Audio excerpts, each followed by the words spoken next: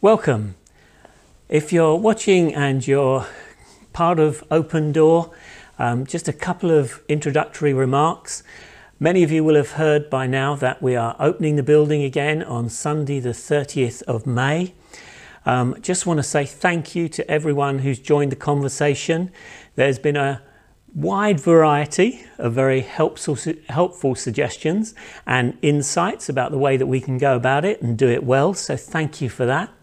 Can I encourage you to read what will now be the weekly letter, because each week we'll just unfold a little bit more information about how we're going to run the meetings, what it will look like, how to book in, etc. But it will roll out week by week. We don't want to overload with one huge amount of information. So please read the weekly letter, that will contain lots.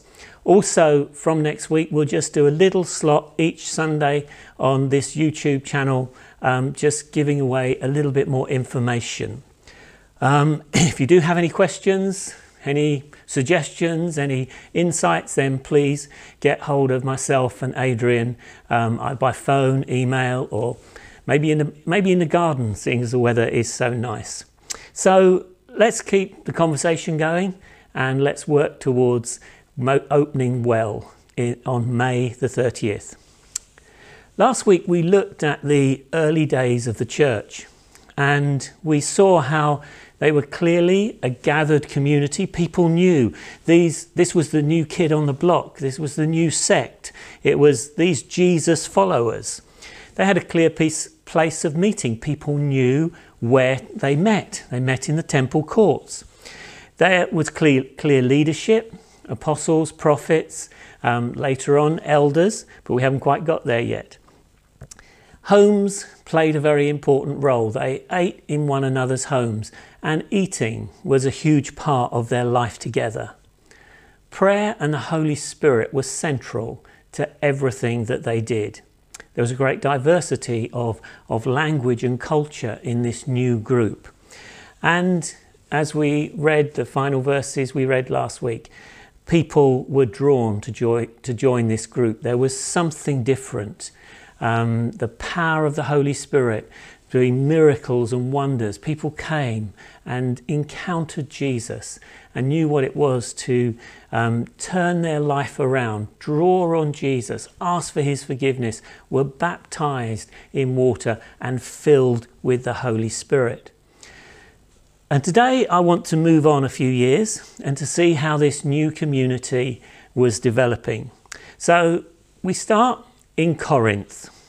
It's a Greek city. There's about 80,000 people live in it.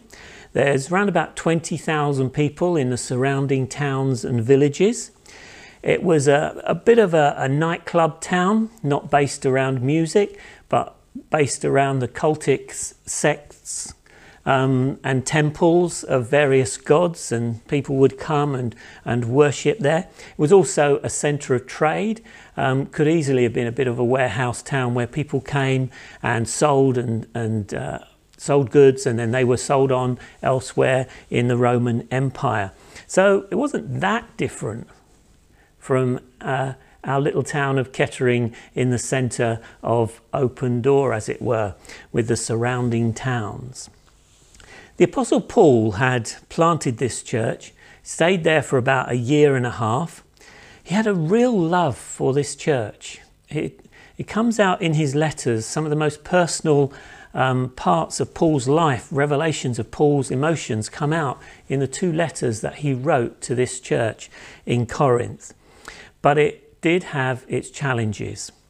But we'll start in 1 Corinthians chapter 1 and verse 2, where Paul writes, "To the church of God in Corinth, to those sanctified in Christ Jesus and called to be his holy people, together with all those everywhere who call on the name of the Lord Jesus Christ, their Lord and ours." Paul wrote this letter fundamentally to the church in Corinth, this town of 80,000 people. The one church that was there. And throughout his letter, you can see he is speaking to one group of people. Now, he wrote his letters and often asked that the letters were shared around to other places. But here we find him writing to the church in Corinth. He wrote because they had an awful lot of issues. They were divided over leadership, apostolic spheres, but we'll come back to that later in another sermon. A whole lot of other issues. There were lawsuits between them. They had issues over marriage. They had issues over the Lord's Supper, how to break bread together. They had issues over spiritual gifts and how to use them. But Paul loved this church. And for this church, we must remember, this was all new. It was exciting. It was developing. They'd had Paul for 1.5 years to teach them, and then he'd had to travel off somewhere else. And so they were trying to work it out as they went along, as their leadership grappled with some of these issues. And that too is not far from where we are, as we seek to find a new normal in our community life together. What was the makeup of the church like? Well, 1 Corinthians 26 says this: "Brothers and sisters, think of what you were when you were called. Not many of you were wise by human standards. Not many of you were influential. Not many of you were noble birth. But God chose the foolish things of the world to shame the wise. God chose the weak things of the world to shame the strong. God chose the lowly things of this world and the despised things of this world, the things that are not, to nullify the things that are, so that no one may boast before him." This was not a church filled with influential people. It had some influential people, had some rich people. It says not many of you were wise by human standards, so it had some good educated people. This was a church that reflected the town in which it was. And as Open Door moves forward, we want to continue to reflect the town in which we live. We want to look at the town. What aspects of the town are we not reflecting in the life of our church? Do we have the rich and the influential coming? Do we have the poor and those who are disadvantaged, those who are disenfranchised by the world? Are they part of us? Do we have what would be the bulk of us, just ordinary, everyday people? We want a church that reflects that diversity as it was reflected in Corinth.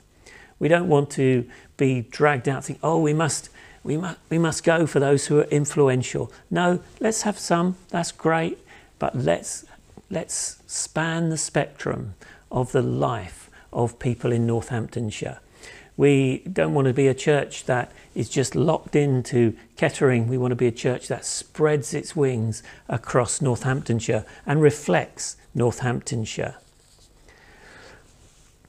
They ate together. Last week we talked about food, and this church ate together. Now, I'll read you what Paul says about their eating together. Comes in chapter 11 and starts at verse 17. "In the following directives, I have no praise for you, for your meetings do more harm than good.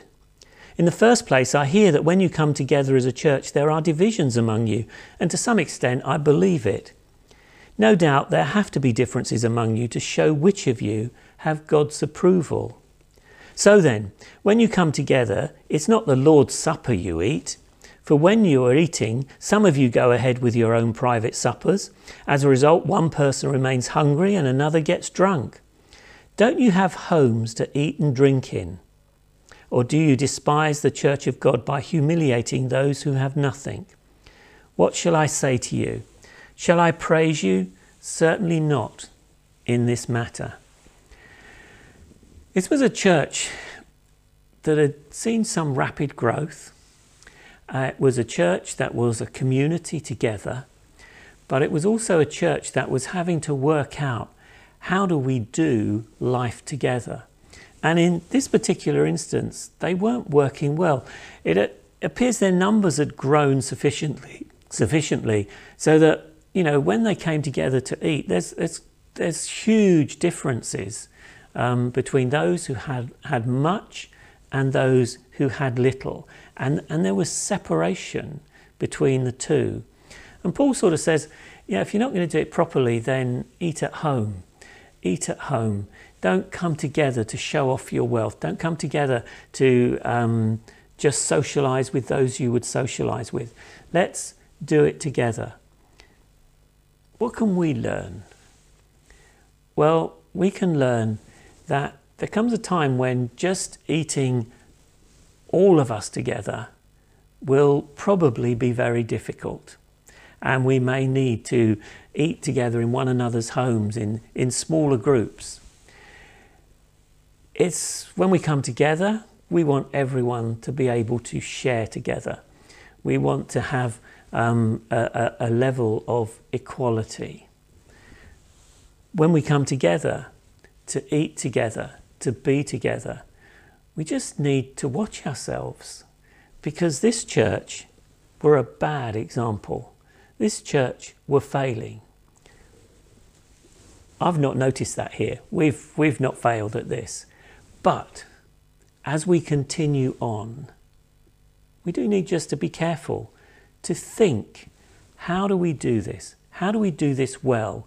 Is it in one large group? Is it in small groups around the towns and villages in which we live? Is it in our own homes? We're entering a new normal. We're finding our feet in this. We must, in one way, forget the past and look to the future, even in eating together. Moving on. 1 Corinthians chapter 14, verse 26. This is a little bit more about their meetings. What then shall we say, brothers and sisters? When you come together, each of you has a hymn, a word of instruction, a revelation, a tongue, or an interpretation. Everything must be done so that the church may be built up. If anyone speaks in a tongue, 2 or at most 3 should speak, one at a time, and someone must interpret. If there is no interpreter, the speaker should keep quiet in the church and to speak to himself and to God. 2 or 3 prophets should speak, and the others should weigh carefully what is said. And if a revelation comes to someone who is sitting down, the first speaker should stop. For you can all prophesy in turn, so that everyone may be instructed and encouraged. The spirits of the prophets are subject to the control of the prophets. For God is not a God of disorder, but of peace, as in all the congregations of the Lord's people. Again, this church were not a great example using spiritual gifts. There was a little bit of showing off here, there and everywhere. But as we enter this new normal, let us again stir ourselves up in the gifts that we have, so that as we come together, each one has a hymn, a prayer, a prophecy, a tongue.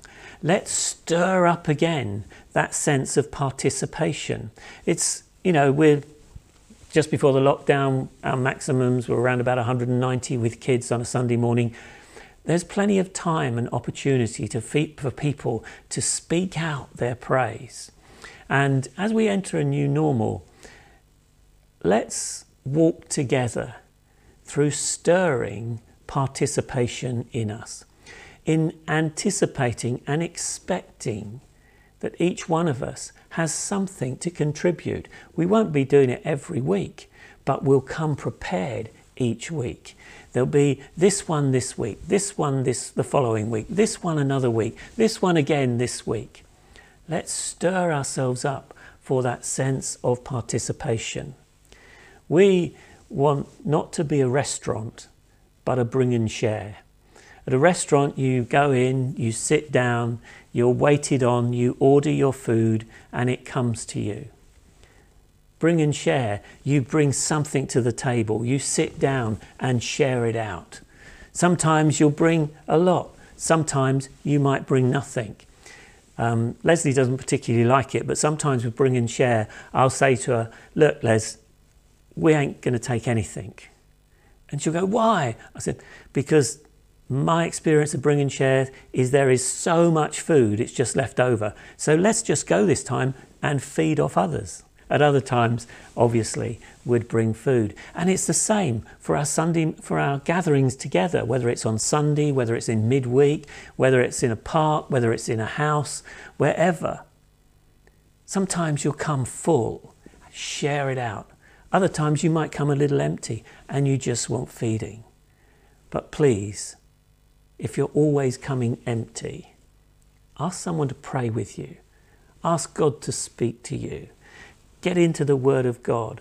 Let it grow within you so that on Sunday you have something to bring. Participation. And, you know, these weren't small meetings. There are 3 prophets speaking. There's a tongue, a revelation. You're easily talking 25, 30 people just in that little list there. And obviously this was a church much bigger than that. Next, I want to just very briefly go to the letter that Paul wrote to the church in Rome. Now, in Rome is a city of about 1 million people. And whereas to Corinth, he wrote this, to the church in Corinth. And then he adds, and to all the others.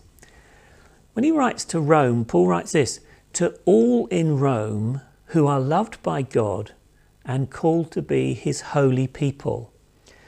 And then obviously it's a huge theological work, a great book to read, lots of solid truth and revelation from God about how great our salvation is, all that Jesus has accomplished for us, the fact that there's no condemnation for us when we are in Christ. He's forgiven us, all of that. But I just want to look at chapter 16, where Paul is basically saying goodbye to everyone. And in it, he says in chapter 16, verse 3 to 5, I'll just find it very quickly. Acts chapter 16, verses 3 to 5. It says this, greet Priscilla and Aquila, my co-workers in Christ Jesus. Now Priscilla and Aquila have in the book of Acts quite a large ministry. They're great teachers. They have a great understanding of the gospel, and Paul has used them to teach and to care for people.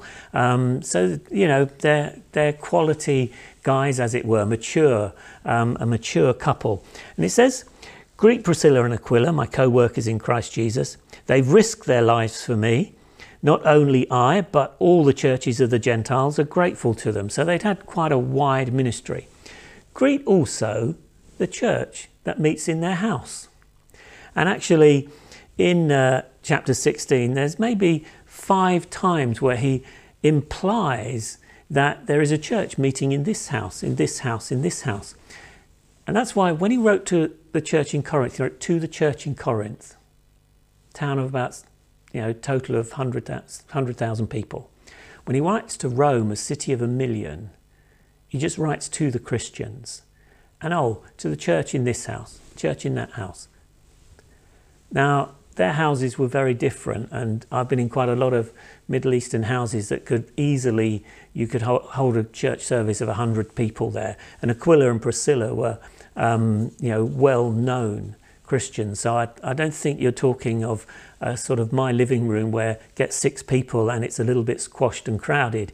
You're talking bigger numbers than that. But there was the gathered community in Rome, but they met scattered throughout Rome. And as we look at Northamptonshire, and as we pray for God to move through Northamptonshire, wouldn't it be great to be able to write to the Church of Open Door, scattered in Wellingborough, Corby, Kettering, Barton, Burton, Desborough, Earthlingborough, Wellingborough, all these places. Isn't that on our heart, to see Jesus exalted in all these towns around us, not just stuck in the middle of Kettering, but scattered in all his glory. And that's how Paul wrote to Rome. To Corinth, one church. To Rome, one people. And then just finally, Hebrews 10:24. Hebrews, we don't know who wrote it, we don't know who they wrote it to. But it was a group of Christians. They'd been through an amount of persecution, they'd been through some difficulties, and the writer says to them, do not neglect to meet together now. They'd been through some pressure, and they were beginning to, some of them thinking, well, actually, it can be me and Jesus, that's great. I don't really need to meet with everyone else. I'm a little bit frightened. If I connect with this person and the authorities see me, maybe I will be imprisoned as well. If I associate with them, I'm not sure that my work people are keen on me knowing Christians. And they were just beginning to back off. And this new vibrant movement was beginning to face some sort of, hang on a minute, do I really want to be part of this? And the writer says, do not neglect to meet together now. As we slowly gather back, let's not neglect to meet together. Let's gather in our homes, at Eden, in parks, wherever. But as government guidelines unfold, let's unfold together. For those that are going to have to continue isolating for a while, let's draw them in. Have an eye out. Are they not here? No, they're still isolating. Give them a ring, send them a letter, send them a card.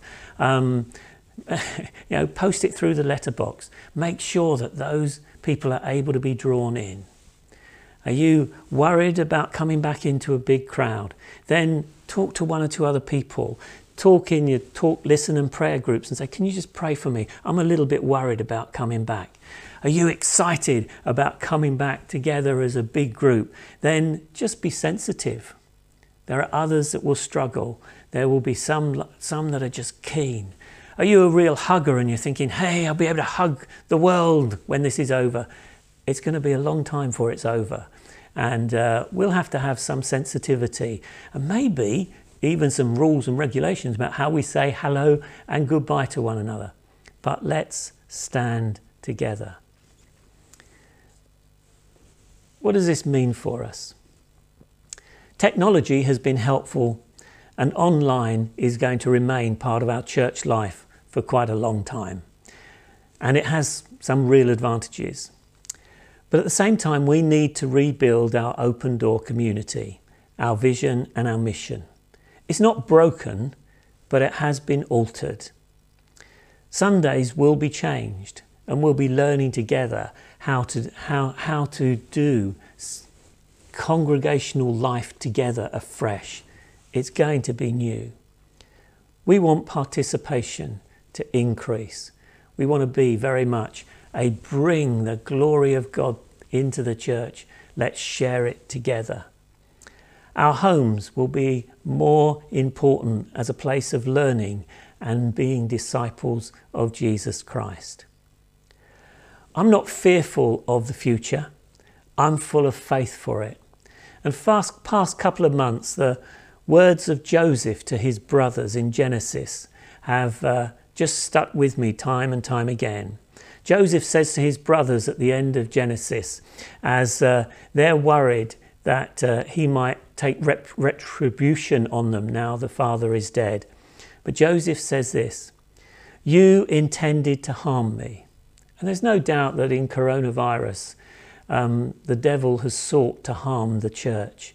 You intended to harm me, but God intended it for good, to accomplish what is now being done, the saving of many lives. God will bring good out of every evil circumstance when we allow him to. So as we look to the future, we look with faith, we look with expectation that God is going to accomplish what he wanted, and that is surely the saving of many lives. Open Door has some great days ahead of it. God bless.